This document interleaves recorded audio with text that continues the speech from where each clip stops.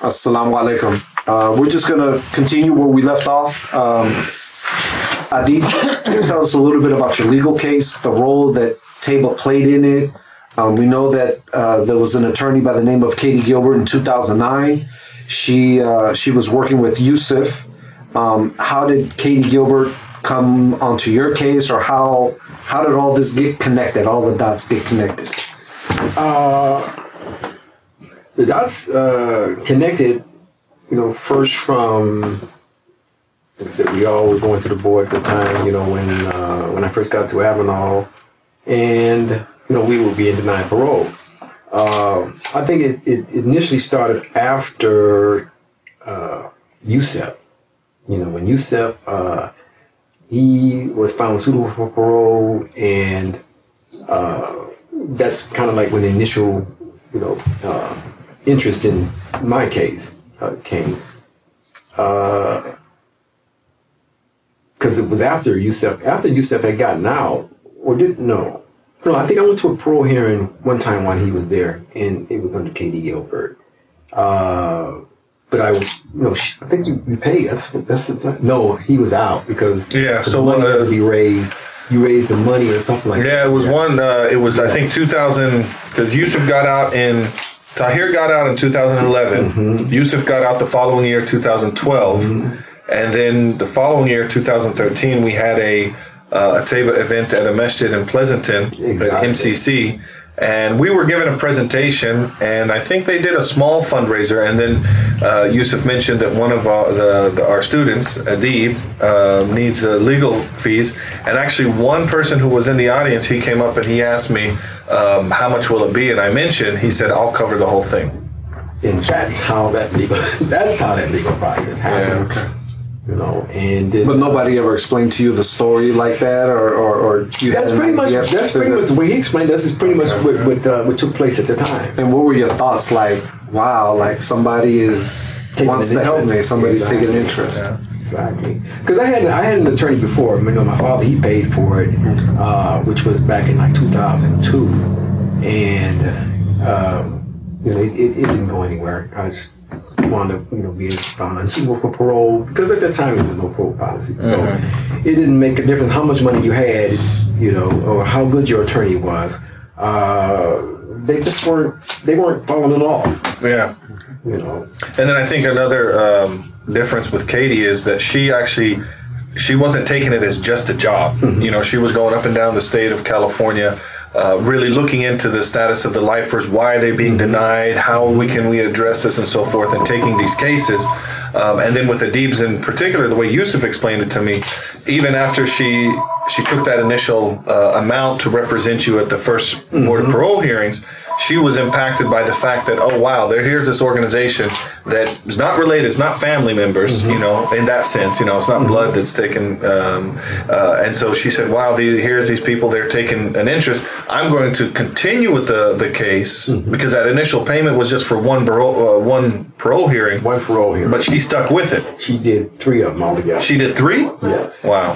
Yes, she did 3 of them. She did that one that you guys paid for, and then she turned back around and she did another one, and I got denied.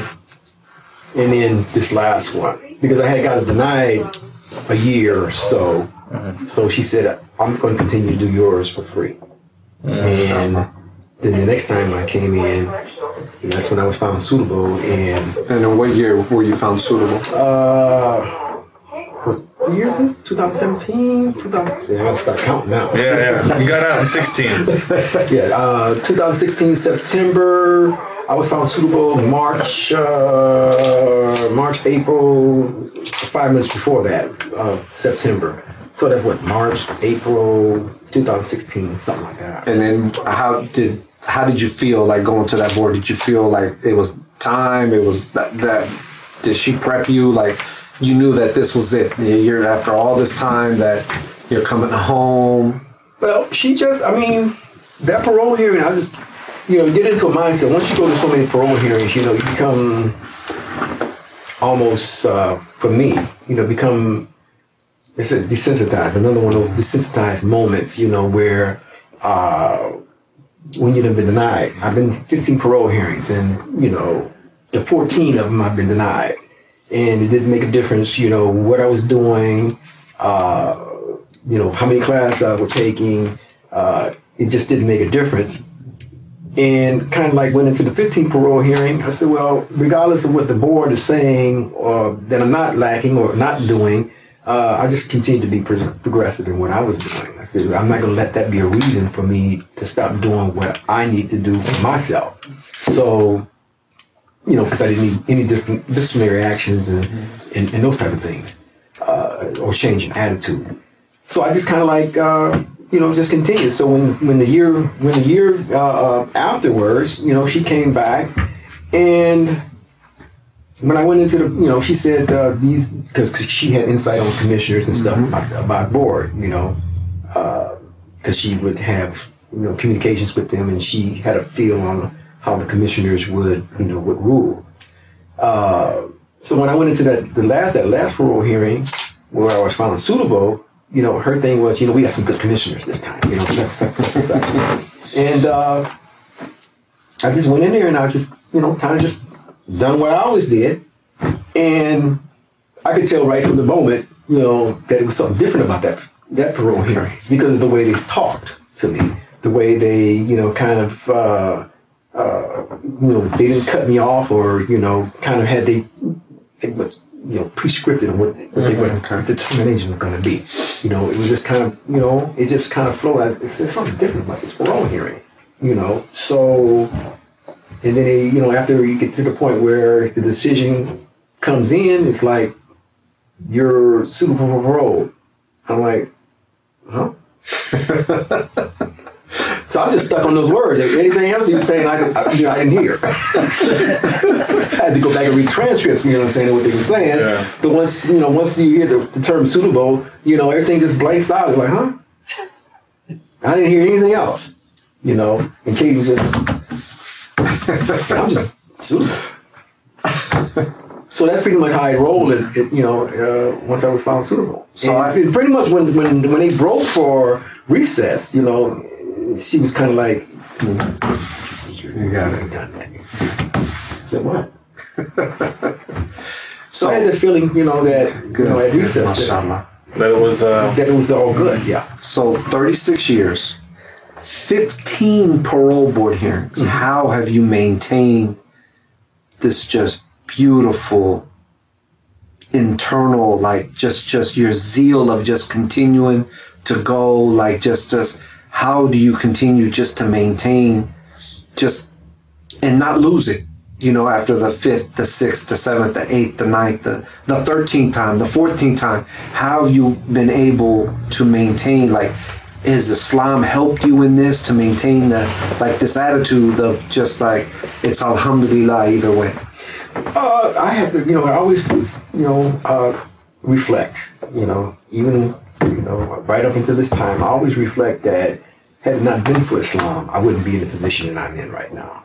So, I have to attribute everything to Islam, to Allah subhanahu wa ta'ala, where I'm at this point, and always, give, praise and thanks to, where I'm at this moment. I'm not, picture perfect, those type of things, but, through Allah's mercy and grace, continues to move forward and things just happen. Just alhamdulillah. And so now that you're home, how has your life been this past year since you've been home? Life has been a struggle. Life has been a struggle. At a particular time, at this moment, I'm in transition with, 2 months to figure out, okay, where I'm going from this point. The first year that I've been out, is all about work. It's all about, getting my resources together, which I've done. I just recently bought a car. So it's just, just doing little things at a time and doing it slowly. Not being in a hurry to do those things and just, trying to make things come together where I'm not creating a situation where I got to become nervous about, what I'm going to do next, So while you were incarcerated, like your like these hopes and dreams that you have while you're incarcerated, and you say, eventually I'll go home one day. In this past year, have a lot of those things that you imagine what it would be like, is it like that, or is it totally different? A lot of the things that I thought it would be like is totally different. You know, Good thing, bad thing, just... Well, it's just part of the struggle. I mean, you know, Islam is that the struggle is, you know, is upward. You know, it's nothing easy about the struggle. It's what you do in between it. You know, applications. You know, what you should do when you meet these certain situations. You know, how are you going to handle it? You know, you're going to put the Islamic, you know, what you've learned in Islam, are you going to use that as the means to guide and direct you, or, you know, you're going to put that to the background and try to wing it on your own?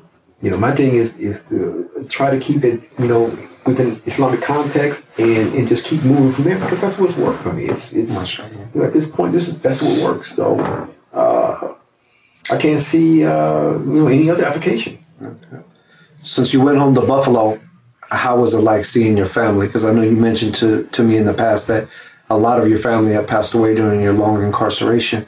But what was it like seeing your family now after all these years? It was interesting. It was interesting. I mean, I hadn't seen my brother, my younger brother. I hadn't seen him since he was 16. So he's 55. He'll be 55 in December the 1st.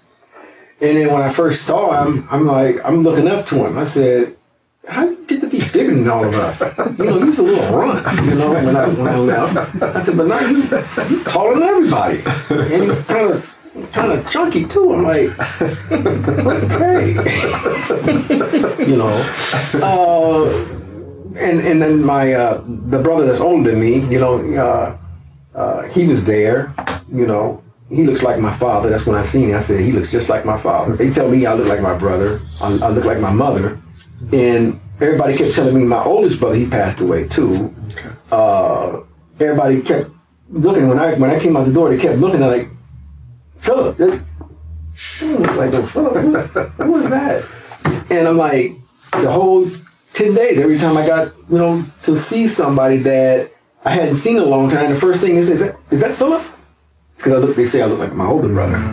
So I'm like, I'm not Philip. And I kind of look and Robert? Yeah. You know, so it was, you know, that kind of situation, yeah. How has your family reacted now with Islam? Like what was like?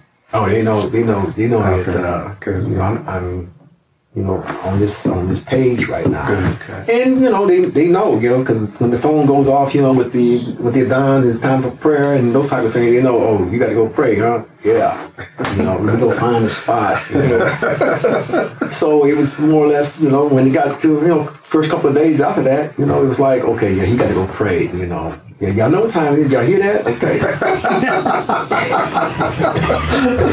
So they just accepted it. They just accepted it. I mean, they had their little alcohol and stuff like that there, you know, and they know I don't drink, you know. They said, okay, you know, you want ginger ale or ginger ale? The only kind of ale you're going to drink, huh? The only kind of ale. Root beer and ginger ale? Root beer, ginger ale, that's it. Since you've been home, have you attached yourself to a Muslim community, or is there a regular masjid that you attend? Or because I know the situation's kind of difficult by being in this transition. Yeah, within a year, you know, I was going out to the lighthouse in Oakland. Periodically, I would come out here. You know, we go to Masjid Huda out there. And then I would go down to Jones Street's, I think Dar es Salaam, that's what they call it on Jones, Masjid Dar es Salaam, I believe. I can see the sign in here. I think it's Masjid Salam, I think that's what it is. But I just kind of just moved around, you know, and seen, you know, the different, the dynamics that, you know, that take place in the masjid. You know, Jones Street is more immigrant Muslim kind of, you know, with a mixture of African, you know, those type of that, you know. It's pretty big, you know. On Fridays, Juma is like packed, you know. So, I was going in there because everybody get off work, and, and they do the Juma and then they go back to work. Yeah. So that was that was nice. But majority of the time, because I was working in Rockridge also, in Rockridge, Oakland. So I would go to the lighthouse, and I had my employer would allow me to split time to where I work, 4 hours and split the time, and then I could leave work and come back in about an hour and a half and finish off the other 4 hours. So that worked out. Mm-hmm. So after that, where I am right now, though, they won't let me go. They won't let me do nothing. So I said, I won't be here long.